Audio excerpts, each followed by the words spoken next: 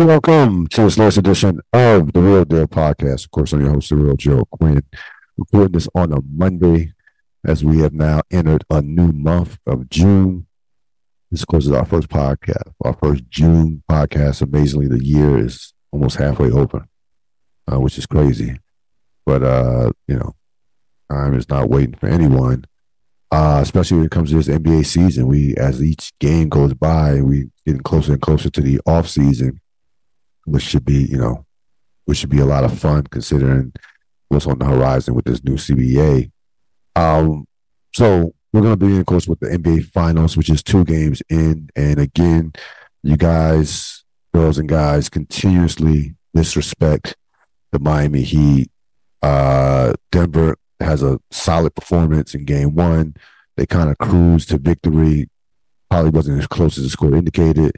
They did exactly what they were supposed to do for the team that's favored to win and have home court advantage, playing against a team that was coming off a brutal 7-game series. They did exactly what they were supposed to do, and that's what was to win game 1. But that wasn't enough for you, for all of you. We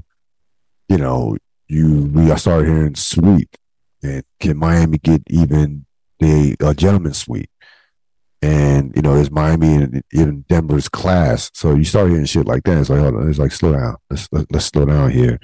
Miami missed 16 wide open threes in game 1. Jimmy Butler was bad in that game. You had Bam Adebayo take, 25 shots.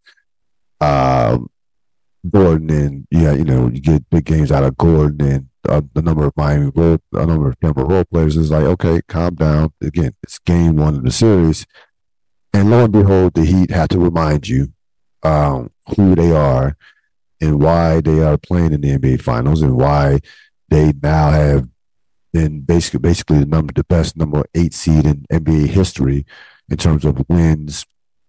And also tying a record for comeback wins, being down winning games after trailing by 10, along with a couple other Heat teams in 11, 12, and also I believe Golden State from last year.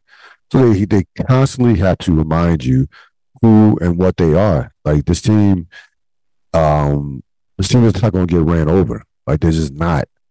I feel like I have to have the same conversation over and over when it comes to the Miami Heat.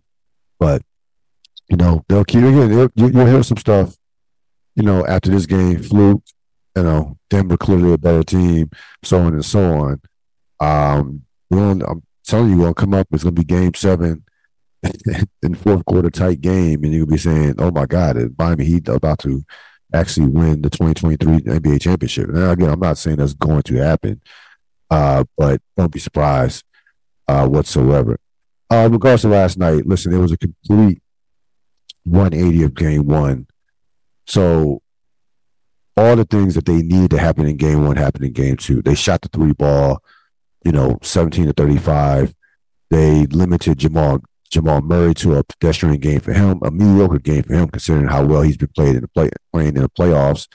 They made Jokic a scorer instead of an assist man, which again, pick your poison. Again, he can score 50 and beat you. Like he's that great of a player, but you have zero chance if he's in that 8 to 12 range as far as his assists. Definitely double digits. Last night they held him to 4 assists, which was a playoff low. But he still, he had 41 and 10, which is just ridiculous. And seemingly was scoring at will.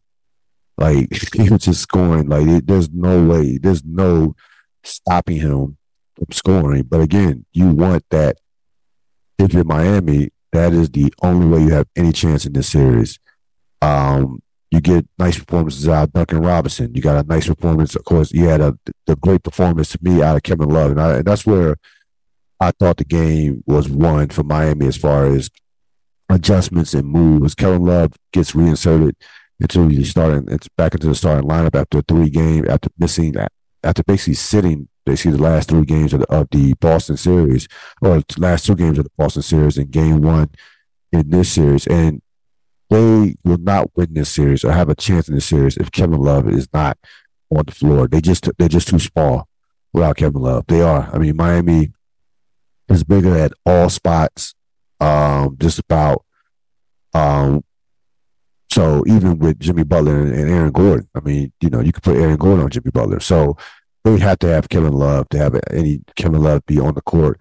And he didn't. He was a plus 18 last night. He did not, and he was decent defensively. Actually, a couple of possessions where he moved his feet and didn't compromise their defense. And for the second straight game, I thought that Miami acquitted themselves well defensively. Like first, you look at the first two games in this series. You hold Denver to what 104, and then 108. That is if you can hold Denver to under 110, I think you've done your job. To be honest with you. In these two games, Denver has had spurts where they've made shots, and they've had spurts where they've looked unbelievable offensively. But overall, I think Miami has done as well as you could possibly do defensively against a Denver team that is frankly the best offense in the sport right now, with Jokic and some of the weapons that they have, especially if Jokic and Jamal Murray are playing at an all NBA type level, and Jamal Murray is playing like a number one in terms of some of his playoff performances. So I think Miami's defense has been fine. I walk away from the game thinking that, yeah, we're going to have this. What last night told you is it's going to be a dogfight, and they're going to make, if Denver wins the series, and I still think Denver is probably going to win the series, but they're going to be, it's going to be an absolute just dogfight. They're going to make Denver earn this series. They're going to have to dig. Denver is going to have to dig deep to win this series. They're not like the ideal that, I was telling people this, telling a number of people this, that Denver, when you're trying to win a championship, the hardest thing to do in sports is learning how to win. That's the hardest thing to do. Care how much talent you have. You can have all the pieces in place. The hardest thing in sports is learning how to win, period. I look at the 2000 Lakers, right? Shaquille O'Neal, Kobe Bryant, Shaq MVP, Kobe legit top 5 player. They had great role players that year. Fox, Glenn Rice, a number of great role. They were loaded role players. A young, all their role players are basically in their prime. With the exception of AC Green. Great team, probably the Lakers most. I don't know, the '98 Lakers. One of the Lakers' more talented teams in the Shaq Kobe era. In 2001, I know it was dominant, but as far as pure talent, that team was loaded. Now 2002, after Glenn Rice left, Fox and Oi, those guys emerged and they ended up being a better fit. But as far as talent, in terms of those championship teams, those Laker championship teams with Shaq and Kobe, I thought the 2001 was the best, was the most talented one. I bring that up because they lost a number of games over the course to get to a championship. Remember, they go the full 5 games against Sacramento, which was an 8th seed. They go 7, almost blew a 3-1 lead against Portland in that classic 2000 conference final, and then they go 6 against Indiana despite being up 3-1. And that series was much closer than what a lot of people remember. That was a very close series. Now again, Kobe Bryant did get hurt, missed a game, so maybe it wouldn't have been that close if he been healthy. That's a whole other story. But you go back and look at that series. That series was way closer than what people certainly will remember it for. And Lakers were clearly better though. Clearly a better team. But my point is, Denver was not going to waltz through and win a championship. It's not how the league is right now. These teams are too evenly matched in basketball in general. Like there's no dominant team. And the idea that a team that's never been there before, has never been in the finals, trying to do it for the first time, is going to go in and just dominate it. That rarely happens for the first time. Like that, you're talking Chicago Bulls in 91. And remember, Jordan's 29, Pippen was 25. They had been through a number of playoff battles with the Pistons. They were bad. Like the Pistons, once they got through the Pistons, everything else was cake. Like the Lakers were basically ice cream for the Bulls when you get past those Pistons teams that gave the Bulls just heartaches and heartaches over the course of those particular years, late 2000s, late 80s, early 90s, or late 80s into 91. So you're not going to just waltz through and win a championship. Like look at Milwaukee, which is a comparable team to Denver. Like I give Denver a slight edge because they have better offense, probably better offensive players. I couldn't say Milwaukee is probably with a better defensive team, but I'll give Denver a slight edge. I think Giannis is better than Joker. Let's say they're close to being even. Milwaukee goes 7 against Brooklyn. They go 6 against Atlanta. I know they had some injuries, but so did Brooklyn. They and they're down 2-0 against Phoenix before winning 4 straight. So again, you're not going to just run through teams to win a championship. Even the Lakers in 2020 with prime LeBron, prime Anthony Davis, they struggled against a Heat team that had a bunch of injuries. If you remember in that 2020 finals, okay, like they went 5 against everybody else. They dominated the West, but when they got to the finals, that series was relatively close. That Laker Heat series, closer than probably it should have been, considering some of the Heat injuries. But my point is, these days of a team just running through. Even Golden State last year had to go 6, and then had to go back-to-back series. Had to go 6 against Memphis and then 6 against Boston. No one is dominating the NBA playoffs. You're not just going to overwhelm these teams, and there was no way to me, as talented as Denver is, they had the best player, that they were going to just run through this Miami team that is just loaded on heart, coaching, culture, the whole 9 yards. So we also close the free throw disparity. Again, I think they had the one great quarter. Their fourth quarter was an epic fourth quarter for Miami as far as efficiency. That was one of the most efficient fourth quarters and productive fourth quarters a team has had in the last 2 seasons. They scored 36 points on 19 possessions. Think about that. 36 points on 19 possessions. Again, the most efficient quarter in the last 2 years. And that's encompassing well over 2,000 basketball games. So that's how dominant they were in the fourth quarter. We have a series. Again, it would have been hard to take this series, to take these finals serious if Denver goes up 2-0. Like, I'm sorry. I think that would have tuned a lot of people out. So 1-1, you can go in. We'll see again, Denver has an opportunity to cross off another checkpoint. This is their first home loss. They're going to go into Miami. Miami's been great at home. Losing home court advantage. And listen, if they are worthy of champions, then if you're Denver, you go out there and handle your business in game 3. Period. I think if Miami wants to win this series, I think they probably have to win game 3, to be honest with you.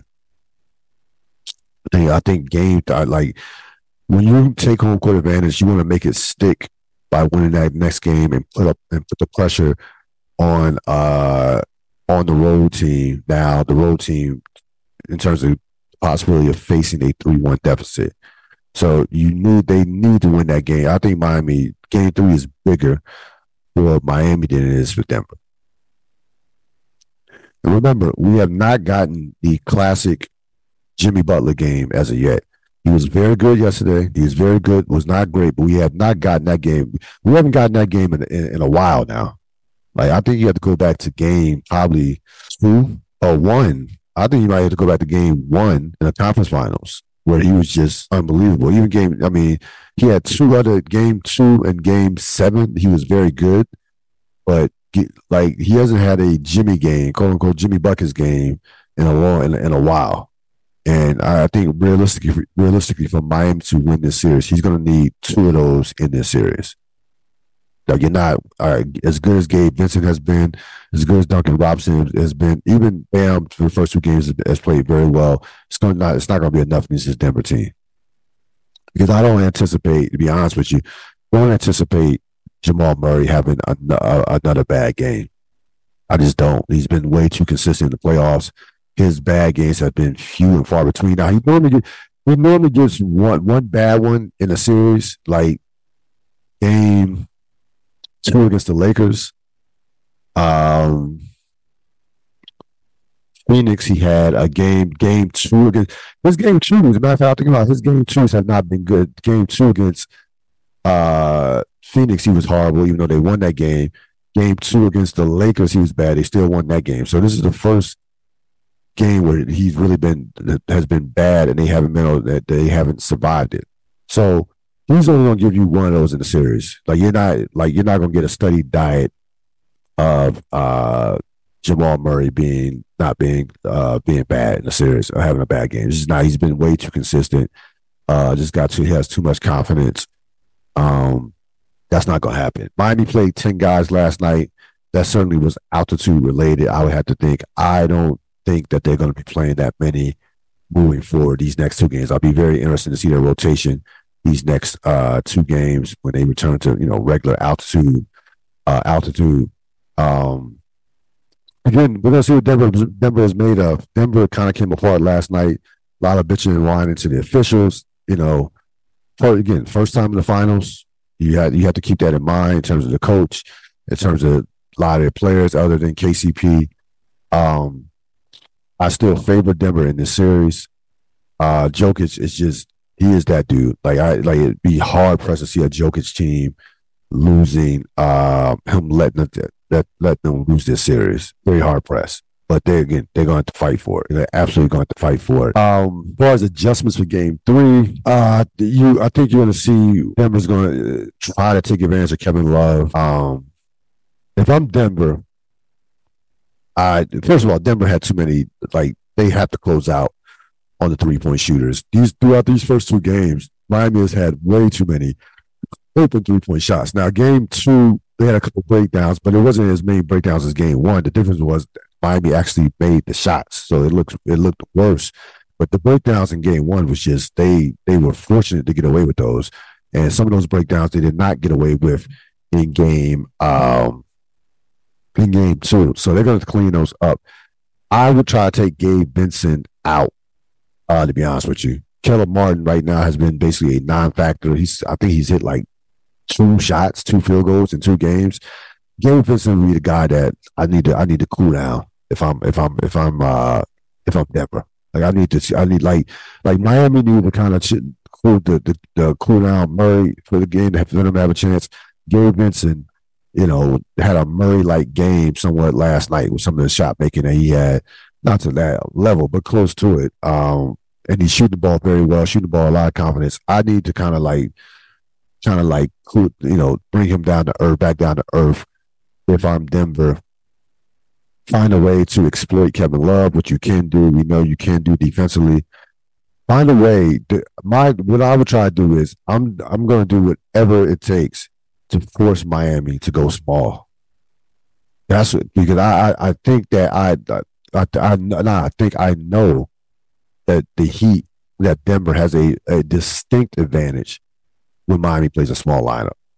So my goal is to play Kevin Love off the floor. Get him off the floor. Now, game 3, Tyler Hero could be back. It has not been, as we're recording this podcast, it has not been made. No announcement has been made on that. They need Tyler Hero to win this series. I don't think they can win this series without Tyler Hero, to be honest with you. They need all the scoring. They need someone else to be able to put the ball on the floor that can create for themselves as well as others. That's something else that Denver will have to worry about. That's another shooter. So they need Tyler Hero. And again, they don't need the 2020 bubble Tyler Hero. You're not going to get that version, but just a guy that can be a threat, that can get hot and knock down 4 to 5 threes in a game, which he can if he gets hot. They need him in this series. They need all the firepower they can get. They need They need at least one good Caleb Martin game.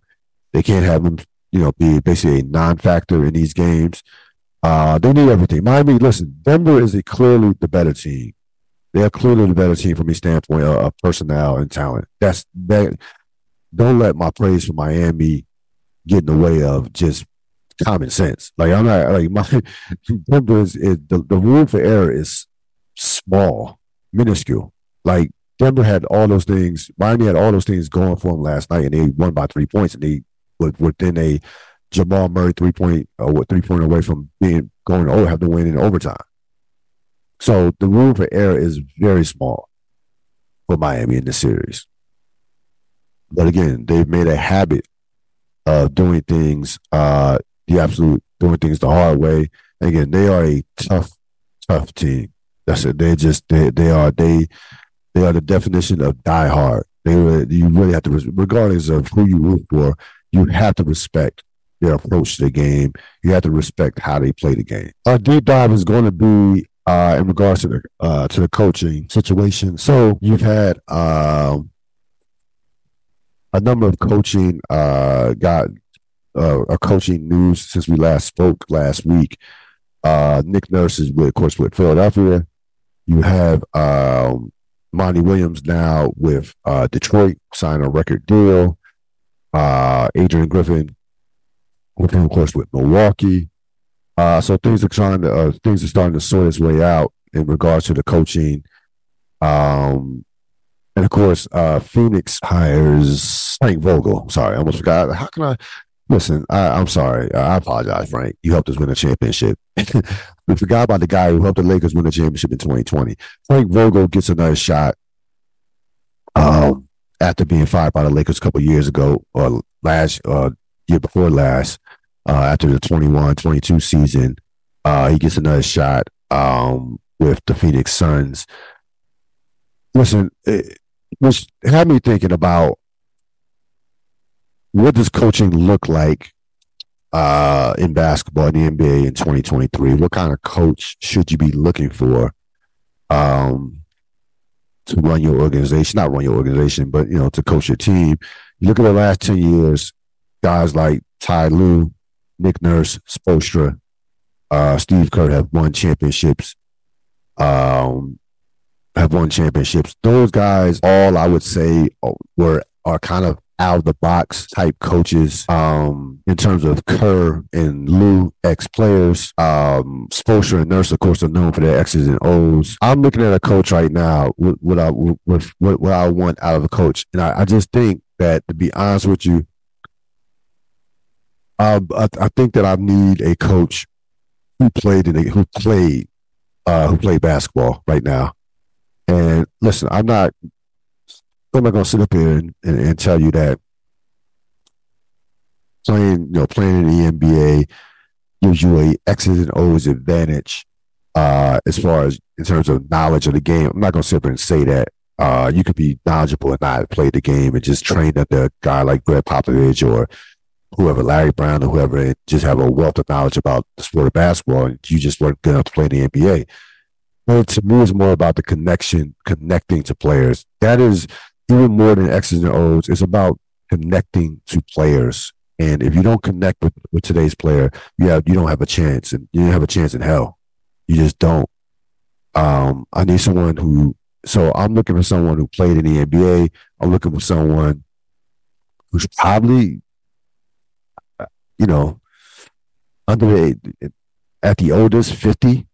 Like I just think this is where the game is going. Like I think 50 to 55 or 50. I just think that this, certain coaches in terms of age, in terms of that, that run of the mill, that recycled coach to me is a dying breed.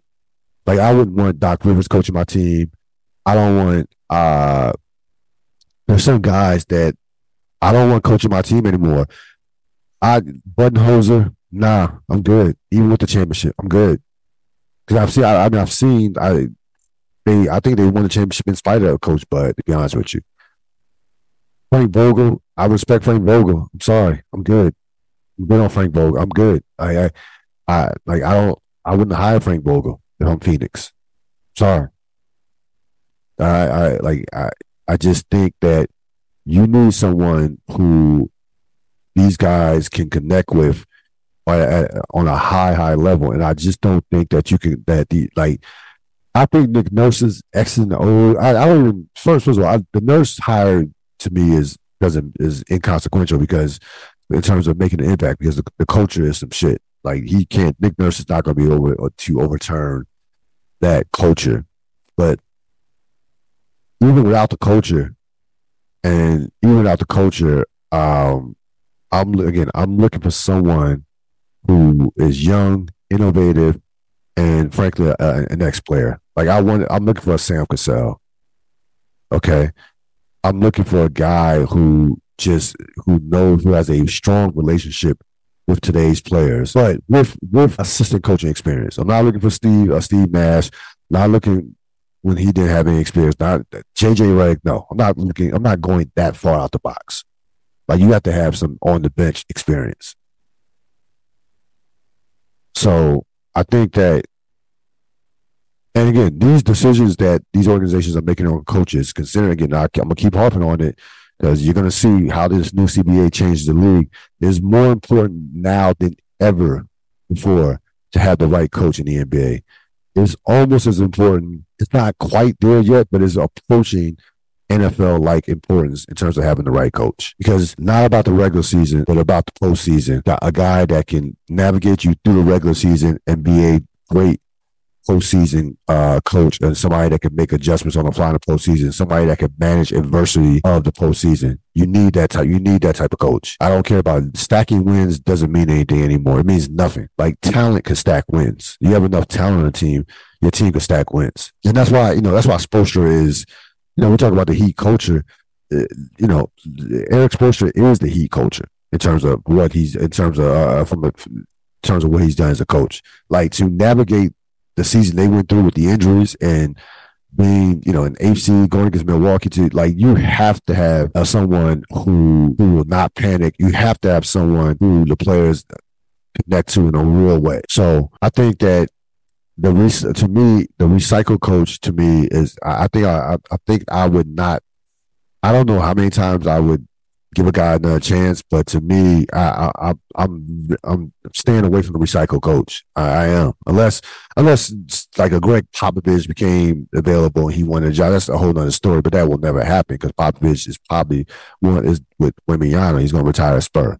Unless you're getting that level of coach that becomes available, which is not happening, then no. Like, I think at some point, someone gave Pat Riley, someone gave all these young coaches, someone gave Steve Kerr, someone gave all of these top, Pat Riley gave Erik Spoelstra opportunity. So at some point you have to, give the guy on the bench or the guy that, has, worked his way up in your organization an opportunity versus the classic recycled safe choice coach. And you saw a lot of that. You saw a lot. You're still seeing that with a Vogel to a lesser extent with a coach Budenholzer. You're going to see he's going to get another job somewhere. Lesser extent, Nick Nurse is only his second job, so I don't consider him all the way recycled. But you have more than two jobs. You see it now with Monty Williams. This will be Monty Williams' third job. Yeah, speaking of Monty Williams, because I wanted to get to that. So Monty Williams goes to Detroit for just an insane amount of money. I'm talking a record deal, 6 years, $78 million. Listen, first of all, if you're Monty, you absolutely have to take it. It's hard to turn down that type of money. That's like FU money. That's hard to turn. I don't knock Monty Williams at all for taking that money, for taking that deal. Because number one, it's not that much pressure to win in Detroit. They have a young team. They don't have super high expectations. Okay. And there's no way they want to fire. You're going to get fired right away and have to pay off that type of contract. It's not, he has the ultimate job security. And he's getting paid from Phoenix, by the way. So Monty's out here winning these at the bank. He is winning big time, to say the least. But if you're Detroit, Like, how desperate could you be? And you give a grandfather offer to someone who doesn't even have a championship. And I know that those coaches are hard to find, but man, you couldn't like that is it's an insane amount of money for Monty Williams. And this. I think Monty Williams is legit top 7 to 8 coach, top 10 coach. I'm not gonna say top 5. But just outside, I think he's outside the top 5. I like Monty Williams a lot. I think he's a very good coach.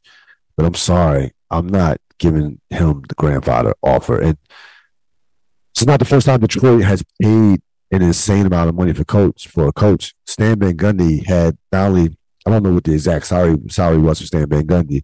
I don't feel like, I'm not going to look it up right now, but remember, they made Stan Van Gundy a general manager. And he had one finals appearance. Like, what are we doing here? Stan Van Gundy. With no general manager, no experience, no front office experience whatsoever. So this is what happens with these franchises that have been just, who just do things ass backwards and who have had so much admired in losing that they just they get desperate and they start making decisions that just boggle your mind. Like, there's no way. I'm not giving Monty Williams $78 million to coach my team. Just not. And I don't think that this is going to set I don't think this is good for coaches, because you're not going to get another team is going to say, you're out your mind. We're not paying you that. They're stupid. That's why they've lost. That's why they've been terrible since, not Joe Dumars, but since Chauncey Billups and Rasheed Wallace. That's why there's no way we're giving you that type of money. No, so don't think that this is going to set a precedent for other coaches to get paid this amount of money for as a head coach. It's not going to happen. That is the ultimate outlier contract. It is. Like, it is. But again, I give whoever Monty Williams' agent, hats off to them.